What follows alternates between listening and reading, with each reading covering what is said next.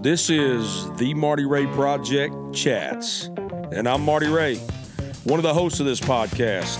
You might know me from a beard video, a prank call, a rap song turned acoustic cover, or hopefully one of my original albums. And I'm Chris Wallen. You might know me from, where would they know me from again? You might know Chris from number one hit songs like Don't Blink by Kenny Chesney and Something to Be Proud Of by Montgomery Gentry.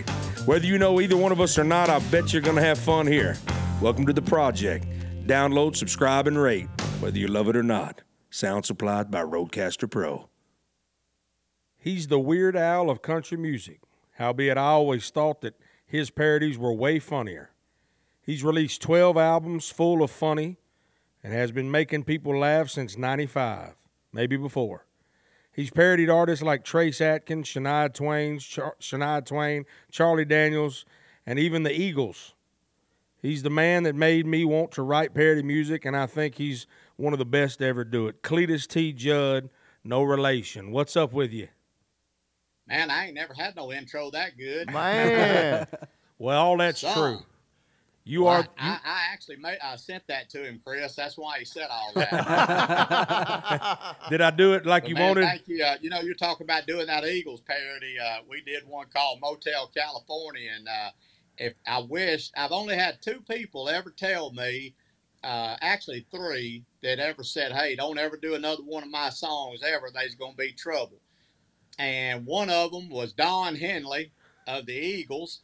The other one was the King of Pop, Michael Jackson. What? And the other one was Garth Brooks. Oh, wow. And man. I wished I'd have kept the two letters. I wished I'd have kept those two letters from Don Henley and Michael Jackson, because I'd be sitting on a gold mine right now. Man, you've been banned by the best.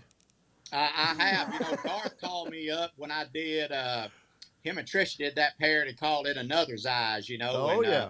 A great song with before they was knocking on each other, and I guess it was before then. I don't know for sure, but I did a song called "You Need Another Size," and I was getting ready to put it out, and I got a call. I think I was over at County Q Studios, if I remember correctly, and I got a call, and it was Garth, and Garth said, "CLEDUS, I heard the parody, and that song is up for a Grammy. And I appreciate it if you wouldn't put that song out, because it is up for a Grammy." And I got to thinking, you've sold more records than the Beatles, Garth. If I can keep you from winning a Grammy, I ain't making near enough money in this business, I can tell you. Yeah, for real. True. I went ahead and put it out, and he went ahead and won the Grammy. And because of you. We've been friends ever since. It was because of you that he won that Grammy. Oh, absolutely it was. I guarantee you. He's a wonderful guy now, though. He came up to me in the parking lot over at Hermitage. I was playing in a golf tournament way back in the day, and he came up to me. I was a nervous wreck anyway, and he said, "You CLEDUS?" I said, "Yes, sir. It's nice to meet you, Mr. Brooks." And he said, "I ain't a big fan." I thought, "Oh, hell, I'm fixing to fight the king right here."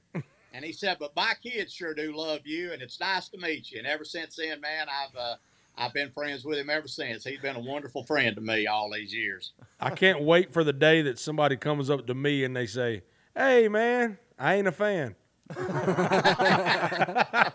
Thank you so much. I appreciate that. Yeah. I've got that a lot of times, trust me. Have you? All right. Heck yeah. So we start every show with a fast five. We ask you 5 fast questions, and we get 5 quick answers. Let's do it. Here we go.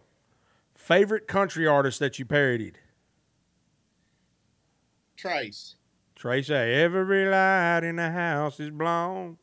That's right. Every night in the house is blown. He fired me. He burned my arm with a fire extinguisher. I'll tell you about that later. Go ahead. Favorite comedian? Jeff Foxworthy. No. I'm going to probably say, musical-wise, my biggest influence, Ray Stevens, sure. Oh, that's a good one. Man, love Ray. Yeah. I'm my own grandpa's one of my family's favorites. Love it. Who would play you in a movie about you? Brad Pitt? I was going to say Ron Jeremy. Well, Ron Jeremy is, you talking about, like, he's older than you, I think. Yeah, he is. Yeah, I don't know. I don't know. Probably I don't know who would play me in a movie. You in the wrong Man, genre in too a, of in a movie. perfect world, That's a Junior different kind of Samples. movie. You in the wrong kind of movie too. Yeah, I didn't know what you was talking about. Yeah. Who Junior you? Samples would be who I'd want to play me in a movie. One more time. Who was it? Junior Samples from Hee Haw. Junior Samples. Samples. Man, I don't know who yeah, that I is. know who Chris Junior remembers Samples is. Heck yeah. Do you know Junior Samples? From Hee Haw. I don't remember who that is. I don't. Yeah, I've He's never been seen dead a Hee long Haw. time, but he was awesome. If he was still alive, I'd want him to play me.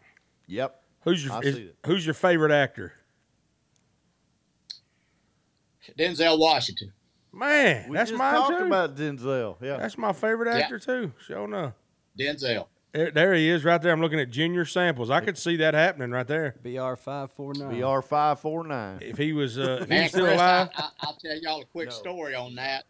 Speaking of Junior, and this is interesting. I had a chance to do a duet with the legendary Buck Owens many years ago, called "The First Redneck on the Internet," and sent the tape out to Buck in Bakersfield, and Buck obliged to do it. And I'm gonna tell you, he was getting older. Of course, this was in 1997, 97 or 98, somewhere along in there. And he sang the teetotal hell out of that thing and sent it back. And he called me on my house phone. I remember where I was at, what I was doing. He called me on my house phone one evening, a Monday evening. He said, "CLEDUS, you know, I did that, and I know you got a copy of it." And he said, "And if it ain't good enough for you, send it back. I'll redo it. I'll do it till we get it right." And he commenced talking. And I promise you on my life, first of all, the greatest compliment I probably ever been given when I was in the music business was from Buck on that phone call. He said, "CLEDUS, I wish you would have been born about 15 years earlier," because he said, "I think you would have been an absolute phenomenon on Hee Haw, and I would have made you my right-hand man." Wow. That's awesome. That was very flattering. I get a little choked up, talking about it. I would too. I grew up watching Hee Haw, as most of us did, and for the legend to think enough of me and my humor to say, "Hey, we'd love to have you. You'd have been my right-hand man on Hee Haw," was extraordinary. Buck continued to talk for about 10 minutes, and I never said a word.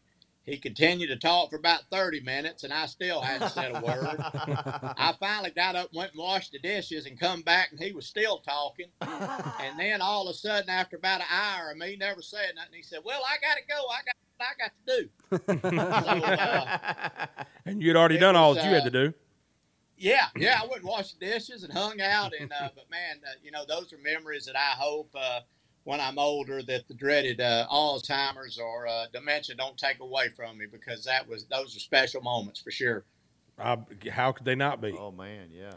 Buck Owens, the only song I know by Buck Owens is "They're Gonna Put Me in the Movies," which is a good one. Act Naturally. Oh, no, that's the Yeah. Oh, yeah, Tiger by the Tail, that's Lord. And I wasn't a massive fan of just necessarily Buck's music. I was just a fan of his humor and the show. That Right. was more, Yeah. Along the lines of, him and Roy Clark. Good Lord. I know Chris, we're probably dating a few of them guys in there, but I was just such a big fan. And, to sit in the living room of a double wide and watch that show as a kid, and then to realize, many years later, you become friends with those people. It's just overwhelming. 100%. 100%. Yes. Now, the song that you was doing a parody song with Buck? It was actually an original song that Brett Beavers and Jim Beavers, when we was out on tour with, I forgot, I don't even think I was on tour. I was on the Walmart tour with Kenny Chesney, I think. And Jim and Brett and them were out there. I forgot who they was playing with. Might have been Lee Ann back in the day. I can't remember. But they had written a song called "First Redneck on the Internet," and I told them I'd cut it if they'd give me some of that publishing, and they didn't give me none. But I cut it anyway, and but it was not a parody. It was an original. Video's really funny too. Let me tell you something, and this is true right here. When Chris said he knew you, I said, the man who got me and my father, we used to go on long road trips, and your CDs, we had every one of your CDs, and that's all we played and laughing over and over. And it was because of you that I ended up going and writing parody music afterwards. I have a lot of parody songs that I've done, and you were the guy who sparked that, not Weird Al. Like Weird Al was okay and he had some good stuff, but you were a lot funnier to me. You know, like CLEDUS went down to Florida is just 100%. That's the funniest thing ever. I showed it to my daughters the other day, and I was like, "Tell me this ain't the funniest thing you've ever seen in your life." They didn't think it was the funniest thing they'd ever seen in their life. I was shocked. Oh no, they probably didn't even laugh. Well, they laughed. They giggled a little, but I was like, "No, this part right here, you gotta watch this again." And I was sitting there just rolling, like, "My name's Jalopy," and then I was like, "Did you hear him say it?" And then they were like, "Yeah, we get it, Dad. Yeah, real. Yeah. It's How old are your kids? 13 and 15. I got two 16-year-old daughters and a 14-year-old son, and they don't get me either. Trust me, they do not get me. But man, that's awful flattering for you to say that, because sometimes when you do what I did, you don't ever know. You don't ever know whose lives you touch. You get out there and get all caught up in the madness, and you forget maybe who you might touch along the way. And I'm very fortunate and honored that you would say something like that, because sometimes I always had the innate ability to make other people laugh, because I had such a horrific childhood. It gave me an out. It made Right. me part of the clan and part of the clique, to run around with. But I always struggle, still do to some degree, of figuring out how to make me laugh. That was the hard part. Right. There were times when I was out with Brooks and Dunn, for those 3 years, best 3 years of my life. The first year with the tour was the best ever, but there were nights, that I would be on stage and there'd be 25 or 30,000 people there, and chanting and screaming and yelling. And, I'd look over to my left and it'd be Keith Urban, my right be Kix and Ronnie, and Toby behind me, and Eddie and Troy and beside me. And I never quite understood why the good Lord, let me do all that. And you would think, when you're in front of so many people and the accolades and the money, and then I would find myself sometimes on that old eagle by myself, and balled up, just all up in a ball in a bunk, bawling my eyes out. And it was a struggle for sure. I've always struggled with that, and I'm glad to talk about it, because I think it's important. I was always good at making people like Chris Wallen and yourself, and the other Man. couple of hundred that might have enjoyed my humor. But Couple man, I hundred. struggled on my end for sure. Couple hundred is millions. Millions you made laugh. Well, I would like to think that. I would like to think that I somewhere along the way, you know, touched a few. I hope I did a whole lot with very little talent. I'll tell you. I don't think you Uh, had, but I know you say that. I've heard you say that many times. You say, I couldn't do this and I couldn't do that. But it's talent to be able to write a parody song. That's talent. And then get the people, make a video that's funny. All those things, like people, everybody just can't do that. There's tons of parody songs and they all suck, right? well, Weird Al's got a bunch of them. we did. I feel like I take most pride in, and you two as songwriters will appreciate this. It's one thing to write a parody to make us 4 or 5 laugh. It's another thing to write one to make the masses laugh. See? Right. And I'll give you a good example. I don't know that I'd ever worked as hard on a parody as I did when Kid Rock came out with Cowboy. Their rhyme schemes are incredible. I mean, some things don't rhyme, but they have these abilities to make them rhyme. And me and my buddy Chris Clark, who I wrote that with, it took us probably a week, if I remember, a week to write that one, because we made a pact that we was going to rhyme every flipping rhyme in Kid Rock's song. We was going to find something to have ours correlate with it. Slopping hogs already fed it. We tried to come up with every line. And if you listen to those, if you ever get a chance to A/B those, I think you'll see what I'm talking about. But I probably take the most pride out of every one I've ever written, as far as just being dead on the money. we wrote the teetotal piss out of that one. I'll tell you. Well, I like that one. I like that one for sure. But my favorite one, I believe, is Cletus went down to Florida, and then probably second would be She's Got a Butt Bigger Than the Beatles. That always reminded me of You my know, family. I tell you who I wrote that with, and Chris, you'll know exactly who it is, and I'll tell you where I wrote that at. Uh-oh. In the front seat of the pickup truck my mama sent me to Nashville in. I still had it, and I had the idea, and I wrote that in the front seat of that truck with Billy Lawson. You remember Billy? I know Billy Lawson well, yeah. Me and Billy wrote that in the front seat, in the back parking lot at Shoney's Inn right there on the Mumbriel. Oh, That's yeah, where it's we right wrote there. that in the truck. It's Yep. it's a high rise now. Where the Shoney's So is used to everything. be. That was the place, So is man. Back everything. in the day, Shoney's. Everybody who was anybody went to that Shoney's. Somebody asked me the other day, they said, would I ever want to do it again? And it'd be a little bit selfish to say no, but I'll be honest with you from my heart. I would never want to do it again because I done played in the big leagues. And when you play in the big leagues, it's hard to go back to double A ball.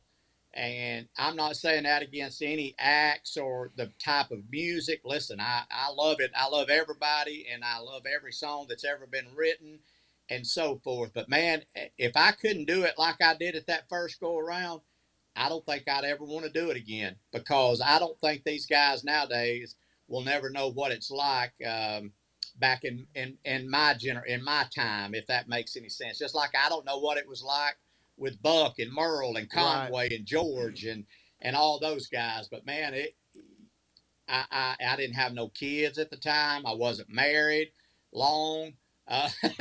Long.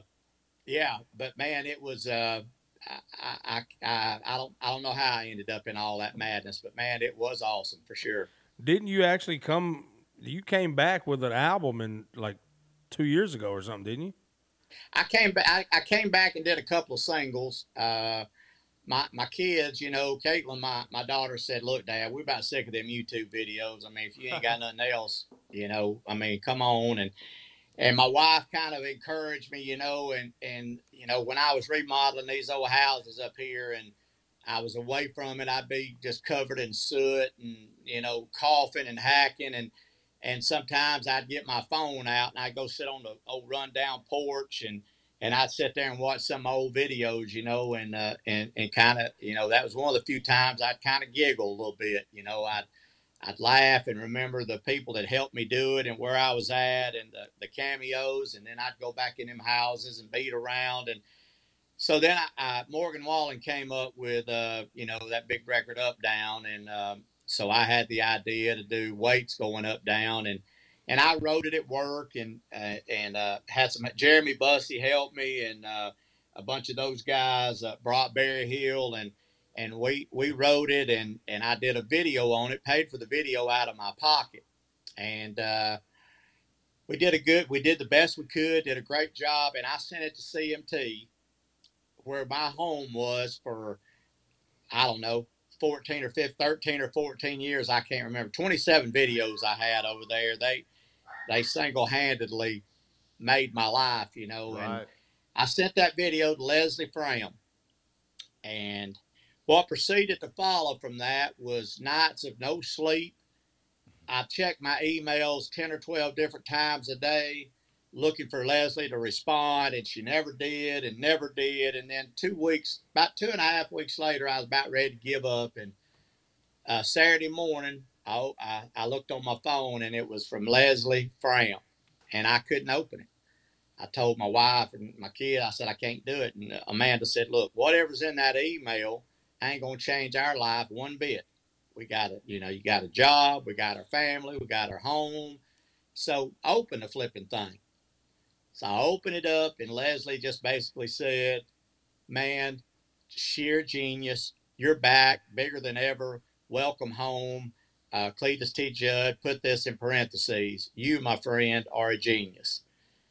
And man, I screamed, cried, yelled, run around the house. My kids yelled. and I had gotten a royalty check about a couple of days before that from some of them songs, and we took all that money and went to the Waffle House and celebrated. Waffle House.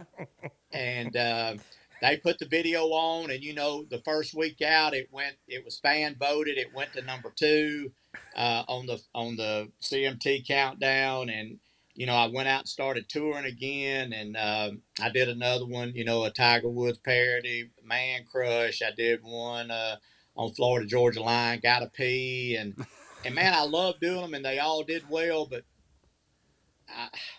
man, it just ain't it just ain't the same. I talked to my daughter about it a good while ago, several years ago, and I asked her about going back and doing it again, and she said, "Look, here's the deal. If you just gonna go out there and do them funny songs and try to make some money, I'd rather you stay around the house. But if you're gonna go out there and tell your testimony and share your story and let people know your journey, how you made it to Nashville, how you made it through Nashville, and how you made it out of Nashville, to go out and change lives, then I'll let you go, and I'll be here waiting on you when you get home." And that's my commitment moving forward. If I'm going to go out and leave my family and leave my kids and leave what little I got here, it's going to be to help. The fans changed my life the first time, and this go around, when I go out, I'm going to try to make sure I change their lives. This time when I do go out. You mentioned cameos, and you play golf. You like golf, right? A lot, yeah. What do you golf? I'm about a 5 handicap. Wow, That's good. I'm pretty good down there. I mean, I still could use some work. I qualified for the Kentucky State Am a few years ago, oldest guy to qualify, and played in the senior Kentucky Senior Am last week. And my goal is always not finish last. And as of yet, I've not done that. But yeah, I love golf. If I didn't have golf in my life, it would be I'd be an empty soul, I can tell you. I also love golf. I'm terrible at it. I look like I'm out there killing snakes on the fairway. but you know what? I love it. I don't go as much. I'd love to go golfing with you sometime. Buddy, we can sure do it. I love it with a passion. I think it's I wrote a story, Chris. You probably saw it on Facebook. I wrote a story a few weeks ago about golf, and it's not necessarily just a game. It's what surrounds the game. It's it gives a chance to have. It's really no different than being in a room full of writers. You have that camaraderie, and you have something in common. And if you hit a good shot, a buddy will high five you. If you come up with a great line or a hook, your co-writers will high five you, and sometimes you find yourself not even playing golf, but you're telling stories, and golf becomes secondary as well as when we're sitting in a room writing. The song becomes secondary, and the story becomes the subject of the entire thing. There's a lot of correlation between that, and I've always thought, and the older I get, the slower I walk, and I mean by I'm not in as big a hurry. I try to take each a little steps at a time and enjoy the serenity and the grass and the friendships, and because you don't ever know when the last time you tee it up will be. So I play a little slower than I used to now. Now you must not have ever written a song with Chris. Yeah. He's pretty fast. Chris will take his time. He's gonna make sure every line is flawless, and that's why he's a hit songwriter. I was talking about, you said if you write a good line, he high five you. If you write a good line and you're with Chris, he leaves. He gets mad. Forget you, man. He don't like that. I ain't saw that side of him. Thank God. We just ride over the phone. I ain't got a big enough discography to get in the room with him yet. Oh, bull! It takes a lot. He don't really get. You got to be on a whole nother level to get in Chris's writing room. Whatever. Hey, Chris, what year was Don't Blink? Was that 2007? 2000 I think. Okay. So I wish I could pull my phone up. Well, I'm on it, so I ain't gonna do that because it'd be a disaster. But it really would. Chris Wallen cost me an enormous amount of money long before I knew Chris Wallen. Man. And I hope Chris remembers this, and it's a true story. I was working in Tampa, Florida, doing mornings at WQYK down there. Completely successful morning show. We were banking money like you wouldn't believe, bonuses. Every third week, it was in my contract, I'd drive all the way to Kentucky to see Caitlin and spend a week, drive back. And, it was really hard, but, I was trying to set her up to some degree. And in 2007, I've been there a couple of years, and my bosses walked in one afternoon and said, one Friday, and said, hey, take this envelope home, take a look at it, and tell us what you think. I didn't pay no attention to it. Got home Friday afternoon, threw a few drinks back, went to the golf course there at Feather Sound, and played, then come back home that evening, opened up that envelope, and it was a contract for 5 more years for $2 million. And I screamed and yelled about like I did when I found out CMT was going to have me back. And I called some buddies of mine, Hans Lugens and several of them, and told them I had made it, and because that's a lot of money. And I told them to fly down, and we was going to have the weekend of our life. And they all flew down, got there around midnight. Hans was a Delta pilot, so they flew for free, thank God. And we had the greatest weekend. And I mean, we drank, we chased women, everything you can imagine doing, we did it. And then all of a sudden, that Sunday night, I looked around in this big old house, and there wasn't nobody there. Me, about 5 or 6 bedrooms, 30 or 40 pictures of my daughter. And I walked down the hallway, and I opened up the door to her bedroom that she had never even been in. Bed never had been unmade, toys never had been opened, and it was a tough time. It was a big, expensive, empty house. And so I pondered. I walked by the mantel and I looked at her pictures, and then I started counting on my fingers how old she would be if I stayed 5 more years. I went, okay, I'll miss. Well, she's just 3 now, so then I'll miss 4 and 5. Then I'll miss first grade and second grade, but she won't remember any of that. And then I'll be loaded by the time she gets to third grade, and then I'll go home.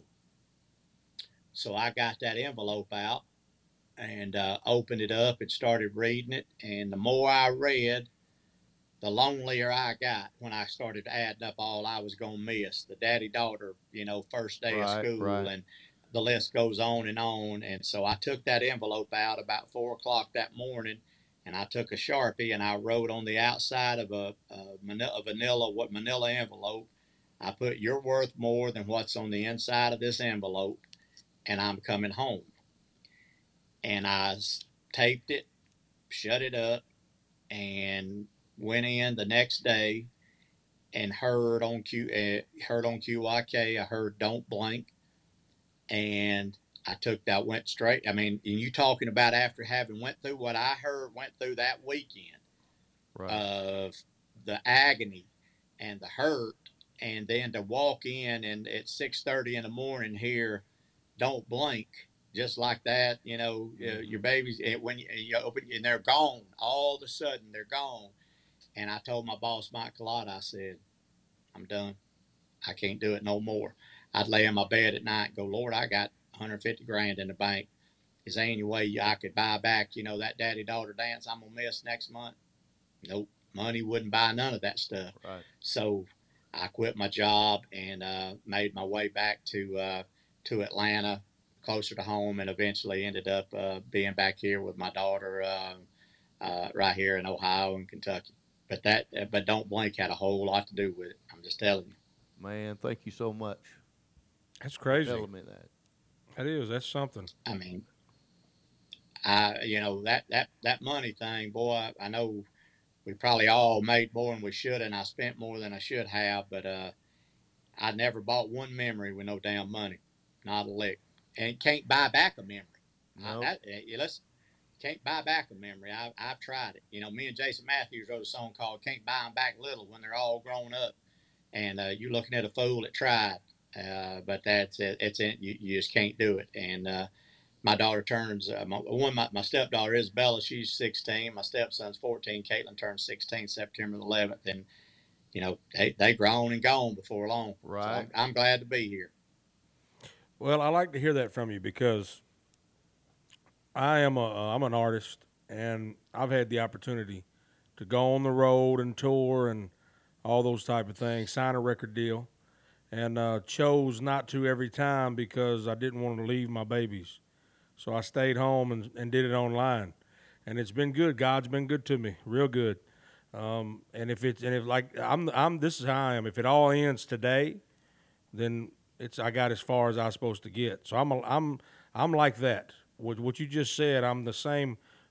I'm kindred in that regard as far as my babies mean more to me than any music or any record deal. I'd rather work somewhere else than lose their moments that I can't get back. Now I do think you can buy memories as far as if you're rich and you bring your whole family with you to Paris or whatever, you buying some pretty good memories. I ain't rich enough to do it, but things like that are things that you can purchase those moments and show them the world if you're rich. But you can also enjoy. I'm not one that says, well, you can only live with money because you can have a better. There's some people that have better times that are poor than people that are just filthy rich.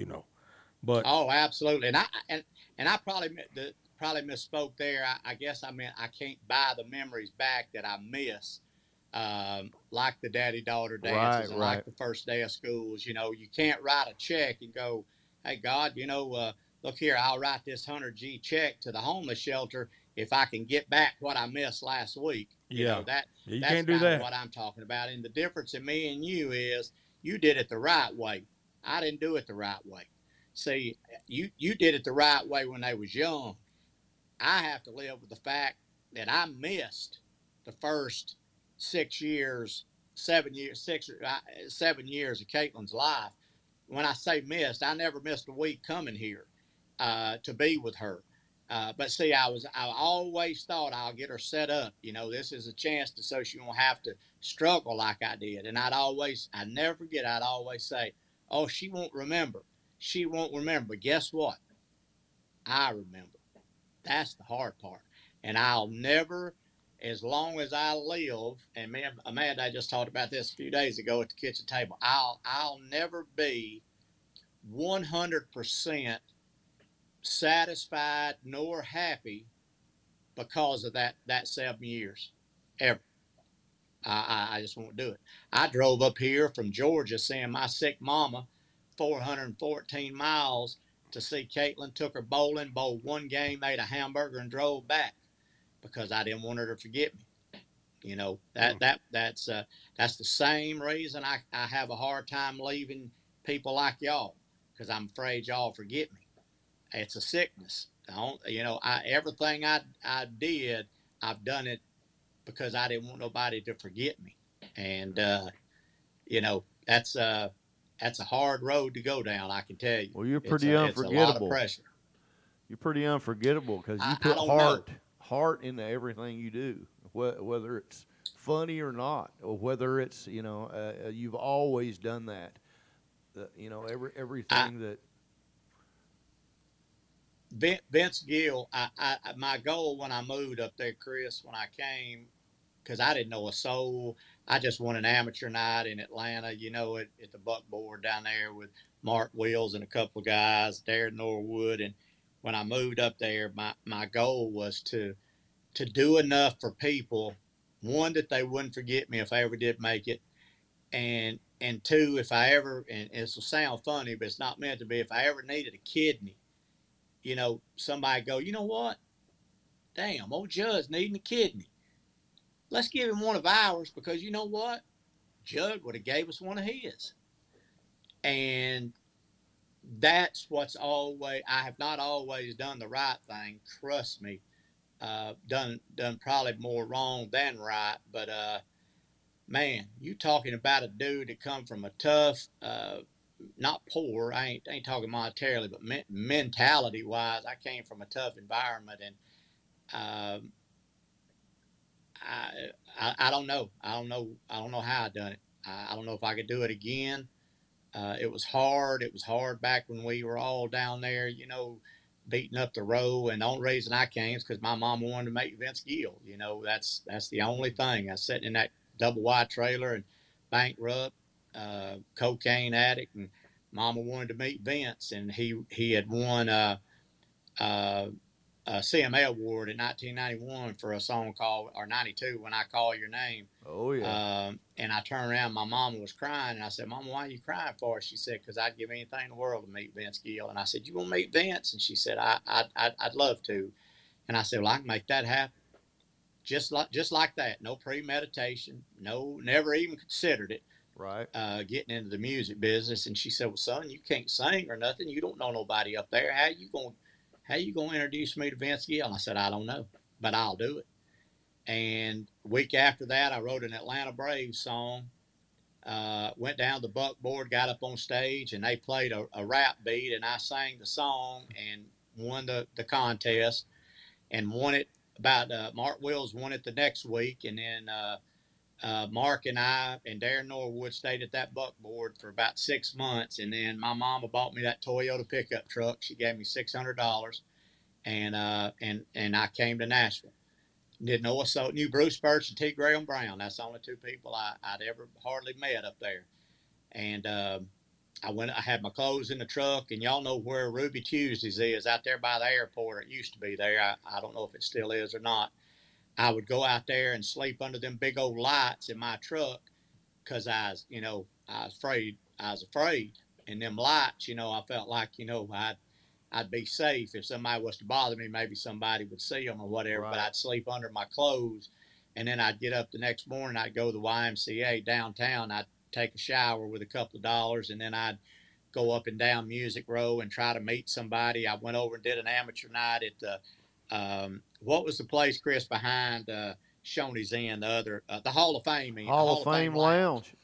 I did Yeah. a solo act there at 1:00 in the morning. Well, I'd go over there and do amateur nights, and there was a guy back there in the back that I noticed he had all the women around him, and every time I would sing a song, when I'd get done, he would put $100 in my hand, and I said, man, I can't take that kind of money. He said, listen, you don't know what kind of day I had today. He said, you gave me $100 worth of laughter in the last 3 minutes. You take that money and do whatever you want. So I'd get a room there at the Hall of Fame, or I'd go somewhere else. I slept in a walk-in closet with a Budweiser headboard while I was there. Vern Dan had a place. If you remember Vern let me sleep in his closet.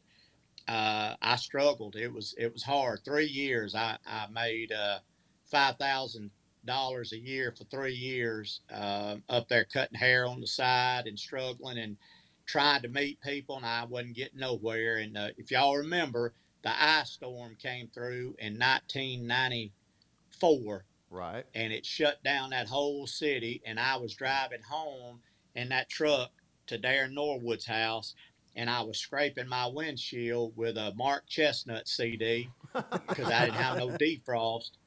And I got frostbite on my left hand, and I almost lost my left 3 fingers. And I had them wrapped up. They were swollen. I lost my fingernails, but it was a Sunday night, and I called my mama. I'll never forget it. I called her collect, and I said, come get me. I can't do it. I can't do it no more. I said, I'm hungry. I ain't got no money. I wore these same clothes, days in, days out. And I said, come and get me. And she said, now that just don't sound like you. And I said, Mama, I'm done. Come and get me. And as I said, come and get me, God is my witness sitting right here I had the phone in my left ear, and in my right ear in a little transistor radio, I heard a song called Indian Outlaw by Tim McGraw. And I started humming along to that song, and I got the first verse within probably 15 seconds. I started singing, they're my Indian in-laws, came to visit me and my squaw, been here for a month, y'all, about to lose my mind. And I said, Mom, I got to call you back. And she said, what do you mean? I said, I got to call you back. And she said, well, am I coming to get you? And I said, I'll call you back. hung up the phone. Me and Bruce Birch rode Indian in-laws over the phone. I borrowed $300 from T. Graham and Larry Lockamy, I think. Went in County Q, recorded it 4 weeks later. In 5 weeks, it was on 199 radio stations on cassette and was getting played all over the country. And my life changed. So the story I'm trying to make come full circle is 4 years after I left to come up there, I was asked to play in a celebrity golf tournament. I wasn't even the celebrity. I was asked to play in it out at Hermitage. And I got out there and I looked up on that big old board up on the wall, and it had like 36 teams playing. And Diamond Rio was out there. Tracy Lawrence, all kind of people were out there. And I looked up on that board, and it had so and so, so and so, so and so, CLEDUS T. Judd, and Vince Gill. And Wow. I knew then, that was just fate. And I played golf with Vince that day. And when it was over, I told Vince the story of why I was there. And Vince said, I asked Vince would he do a video with me. And he said, absolutely. I said, would you mind if my mama came? And he said, buddy, bring her on. And so my mama sent me to Nashville in an old rundown pickup truck, and I brought my mama to Nashville. Her and her friend Myrna, and my aunt Elise, and I brought them up there in a limo. And on a Monday afternoon, 4 or 5 years after I left out of that town, we was all at that video shoot, and there was a knock on the door, and my director John Lloyd Miller said, Moselle, why don't you get that door? And Mama said, why you want me to get it for? And he said, just get that door. And she walked them little feet over there and opened that door, and there stood Vince Gill. And I said, I told you I could do it, Mama. And that's bigger than anything I ever done in my life. That was awesome. The single biggest accomplishment of my career by far. That's nice. That's awesome, Mike. Yeah, very cool. Yeah. The guy that was giving me that $100, Chris, you'll never guess who it was. Ain't no way you could figure it out. Harold Shedd. Harold Shedd. Yep. Harold Shedd, who, Oh, yeah. found Billy Ray and all them guys, I bet Harold Shedd over the course of 6 months in that Hall of Fame lounge gave me $500 or $600 over the course of them. And I never had a clue until later on in my career when I knew the significance of Harold Shedd. Right. So one night at the CMA Awards, I was going with Uncle Cracker, and I knew Harold was going to be there, and I stopped and got $500 out of the ATM and went up to him in the hallway. He was talking to, I forgot who he was talking to, and he hugged my neck, and I shook his hand, and I put 5 $100 bills in his hand, and I said, you for all you did for me on them nights I didn't have nowhere to go, I'm paying you back. And of course he didn't take it, and he didn't remember it much, if you know Harold. Right. But it was it was people like that kept me going for sure. Sorry, I didn't mean to get on a tangent. No. Oh no, that's what you're the guest. We want to hear what you got to say more than what we got to say. But I will say, yeah. We do about this time in the show, we do a segment called "What Not to Eat." What not to eat? Yeah, it's about things that you shouldn't be eating, or that they eat around the world that's pretty nasty. So you might have ate some of this. I don't know. You grew up in where, Kentucky? Where'd you grow up? No, I grew up in Georgia. Georgia. Yeah, they eat some real crazy stuff in Georgia. Maybe some of this y'all have eaten. Yeah. Let's hear it. Let's do it. You might have eaten a few things in your lifetime. I know Chris and Marty sure have. But these are things they would never eat. This is what not to eat. Ew. Mine is called Airog. It's a beer, but it's from fermented fizzy horse milk. It's served in a nice chilled bowl-shaped cup.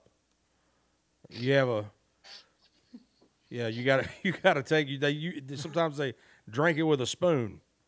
So God. right there it is. Yeah, there's the spoon. Look at there. That's I see it. nice and chilled for you, Cletus. Not interested. Not Man. interested. You ever milk a you got a song about milking a cow. You ever milked a horse? It's been a while. Has it been has it been a little bit? Been a while. Well, Yeah. get down here to Nashville and we'll go milk a horse together. Go horse milking. No, I'm gonna pass. Is that like cow tipping? Yeah, that's what I was about to It's say. like cow tipping. It's the Yeah. alternative to cow tipping. It's smaller teats. What do you got, Chris? Well, I don't know if I got any left here. Is there one of these? Did we do that one? Yeah. Keep Did scrolling. we do that one? Yep. Okay. Yep. Yep. Yep. Yep. That's what I thought. We did that one too. That's 5. How did that happen? I don't know how we do that. We had done 5 episodes. Wait. The one with the head, I don't think that's it. That one? Yeah, I don't think we've done that one. Okay, we'll try this one anyway. Yeah, we'll do it again. We'll Anyway. do it again. I'm wondering. We'll do it again. Okay. Do it again. So this is called kale pache, Pache. It's a traditional dish common to countries including Afghanistan, Albania, Armenia, Bulgaria, and Mongolia. It refers to a stew made from boiled cow or sheep parts, which could include the head, feet, and stomach. Variations of the dish exist from country to country. In Iran and Afghanistan, the dish is made from a sheep's head, including the brain and trotter, seasoned with lemon and cinnamon. Sounds good. Oh, they had me until the lemon cinnamon. and cinnamon. Had me until the cinnamon, Cletus. What about you? I can't take it. You can't. What's the craziest thing you ever eaten? I can make this short and sweet. Uh-oh. Come on. My wife's cooking. Uh-oh. She's going to watch this. She'll walk through the door in a minute. But We're gonna tag her when we post it. Hey, it's awful. Man. Yeah. I could go in there and get one of them pans where she cooked tonight, bring it here and show it to you. Please do. Bad. Please. Is it Hamburger Helper? Hey, y'all keep talking. Hang on. Yeah, Uh-oh. we want to We're see going it. to get a visual now. We want to see this. Come on now. This cooking. No way. He's going to get it. Going to get it. That man said, "I can go get it." He meant it. Oh, And he meant it. he meant it. Yeah. That man left to get the pan. To show us. He ain't playing. So we can talk bad about his wife's cooking on this show Man. right now. I love it. That's awesome. This is great. I might look at it and go, man, that Here it was comes. great. Uh-oh. Oh, yeah. Here he is. Uh-oh. Look out now. Oh, it's Here we go. What we got going? Oh, man. Is that hamburger? Is it Is that macaroni and Hamburger cheese? Helper? Oh, no. Oh, no. It ain't that good. Is that like eggs and macaroni and cheese? What is that? I don't know. I mean, you keep asking me for an answer. I done told you I don't know. Give it a name right here on this show. Call it something. What is it? Y'all cuss on here? Sure. Sure. Yeah, well, you about said it then. Yeah. Shh. All right, I'm gonna set this down. Can we? Okay. Hey, wait. Can we watch you take a bite? Y'all gonna get me in trouble. Can we watch you take a bite of it? You sure can. 'Cause I ain't eating none of it. He said, I'd rather have that sheep's head you was talking about.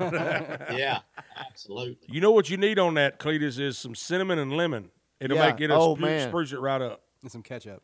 Yeah. Ketchup. That's about it. A lot of ketchup. Yeah. Well, you answered about every question I had on my I probably list. talked too much. No, you didn't. rambling and, No, you didn't talk too much. It was without having to ask any of the questions. You answered them, which was amazing. Yeah. I know, Chris, you got Well, I anything? don't- Man, I just, I'm just so glad to have him on here and just, man, like I said, I've been a fan for a long time, and I did when I had Speed out for Montgomery Gentry, I wrote my own parody, and I said, I'm going to get to this before CLEDUS does. And I've ruined a many of them, I can tell you. I said, I'm going to go ahead and do this before CLEDUS get a hold of this. And you didn't. I did. Man. I wrote. It's called Peed. I peed right there in the road. They didn't catch me. I did it quickly. Did I ain't heard that. And I got Man, some you know, on my knee. Oh yeah. I'll give you one that I was trying to think if I could think of it that we did that we never recorded because we get in trouble. But I remember the big Tom Douglas song. Who I'm a big Tom Douglas fan. Little Rock. You know, I thought the production on that, Mark Wright, I think actually produced that, one of the best produced records ever. But I did one. Oh no, actually, the one I did was Colin Ray. Colin Ray, when he did Little Rock, Yeah. we did one called I think I'll smoke the bowl and smoke me a little rock. It didn't go too well. Yeah. No. Tom Yeah. shut that down before we ever got started. Oh That man. don't really sound like a country song that you would hear on the radio. Yeah, we Well, release it might now. work now, but it sure didn't work back Release then. it now, That's for sure. CLEDUS, please. We got to hear it. All those unreleased ones, Man, we need to hear them. Well, in closing, you know, it's just like we talked about, man. What an absolutely wonderful, and I know it's all changed and high rises and all that, but you know, man, what a wonderful place. What a place where, man, if you can stand it, and if you can grind it, and if you can beat it, and if you can, if you can write it and you can think it, what a great town to go to, man. Are you kidding me? Oh, it's just nothing but, or when I was there, and I'm sure that it still is to some degree, the creativity and, the writers. I mean, you know, people like Chris Wallen and Anthony Smith and yourself. And I mean, God, there's way more than I can ever mention or ever think of. You know, Paul Overstreet, Oh man. Paul Yeah. Overstreet taught me the biggest lesson. I told Chris this in my entire songwriting career. We had a Chesney hole one time, and I called Paul and I said, man, you know, Paul called me and he said, you excited about that hole? And I said, well, Paul, not really. I said, Lord, you know, a hole ain't nothing but a heartache half the time. And when I said that, he lost his damn mind. And he said, you got a minute? And I said, yeah, what's up? And he said, let me tell you something, biggin'. He said, there's 5,000 people right now in a one-bedroom apartment that ain't got no computer, that's got a yellow sheet of notebook paper and a pencil with a half-eaten eraser on it, down to their last Pall Mall cigarette that just finished writing what they think's going to be the next biggest Kenny Chesney song that's ever been written or sang, and it'll never be recorded, demoed, or pitched to Kenny. He said, here you got a chance. You're in the door with something where they thought enough of what me and you created a couple of days ago to say, hey, don't give this to nobody else until we let Kenny hear it, and then we'll let you know. And he said, you know, and without the hold, you don't get the cut. Without the cut, you don't make the record. If you don't make the record, you never get a single. And if you don't get a single, you ain't got a publishing deal. So the next time you get a hold, go drink a beer, do whatever you're going to do for 10 minutes and celebrate, because you may never get another one. And he hung up on me. That was the best advice I Good ever for been him. given Sounds in my like entire Paul. writing career. Yeah, that's good. That's Sounds good. like him, don't it? Yeah, it sounds like Paul. Yeah. CLEDUS, I want to. Oh, yeah, he scolded me, for sure. CLEDUS, I want to pay you to write a parody song with me someday. You ain't going to pay me nothing. I'll do it with you. I'm gonna pay you. Wally can write us one. I'm gonna pay you in barbecue. There's plenty to write about right now, I think. Oh man. In your song, I wanted to ask you earlier. You talking about cameos in your song, "Waiting for Obama." Was that Colt Ford in that song with you? Yeah. Yeah. Yeah, I thought so. Colt Ford was Colt behind you, and I couldn't tell if it was him because he looked so young. Yeah, Colt, man, Lord, ain't no way I could ever remember all the ones, but God, I mean Trace and Shania and Diffie, the late great Diffie. Oh man. I mean, God, the list goes. There are way too many to ever remember. Dina Carter. I mean, the list goes on. And why in the world them fools thought about enough about me to give me 3 or 4 hours of their time and come out and spend half a day watching my madness. I will forever be indebted my entire life to that community and CMT especially, because they created the monster. And Clarence Spalding told me one time, he said, "Man, you better start saving some of that money. This stuff's going to end one day." And I said, "Let me tell you something. I ain't never had no money." And I said, you write me out a contract says I'm gonna live to be 70, and guarantee me I might put a little bit back, but not much. But while I got it, I'm gonna enjoy it, and my friends are gonna enjoy it with me. And I'll worry about when I'm 55 or 60, when I get 55 or 60, and I still wouldn't change not one bit of it. Had I not have made it, my buddies would have never known what it's like to get on a tour bus. They'd never know what it's like to watch a tour from backstage. They'd never know what it's like to live the kind of life that all three of us have got to live. So write a check for that. Can't do it. Preach. And Heck yeah. Who's on that pillow behind all you? right, I'll let y'all get on with your life. Wait now. I've been philosophical long enough. Wait 1 second now. Who's on that pillow behind you? Is that a pillow? What is that behind you? On the other side. Right behind you, on the other side. Michael Scott. Is that the office? Is that an office pillow? Yep, that's it. Yep. I love that show. That's it. We end every show with an unbelievable fact. That's how we end every show. Oh, I wished I had my picture off the wall in there. I'd bring y'all to show you my last 4 royalty checks on this thing. I got them framed in there on the wall. I think the total for the 5 was a little over $1. Wow. Look at you. Nice. Oh yeah, they're hanging up in there right beside the gold record. You killing it. Somebody made some money on that thing. Yeah. But it wasn't you, I guess.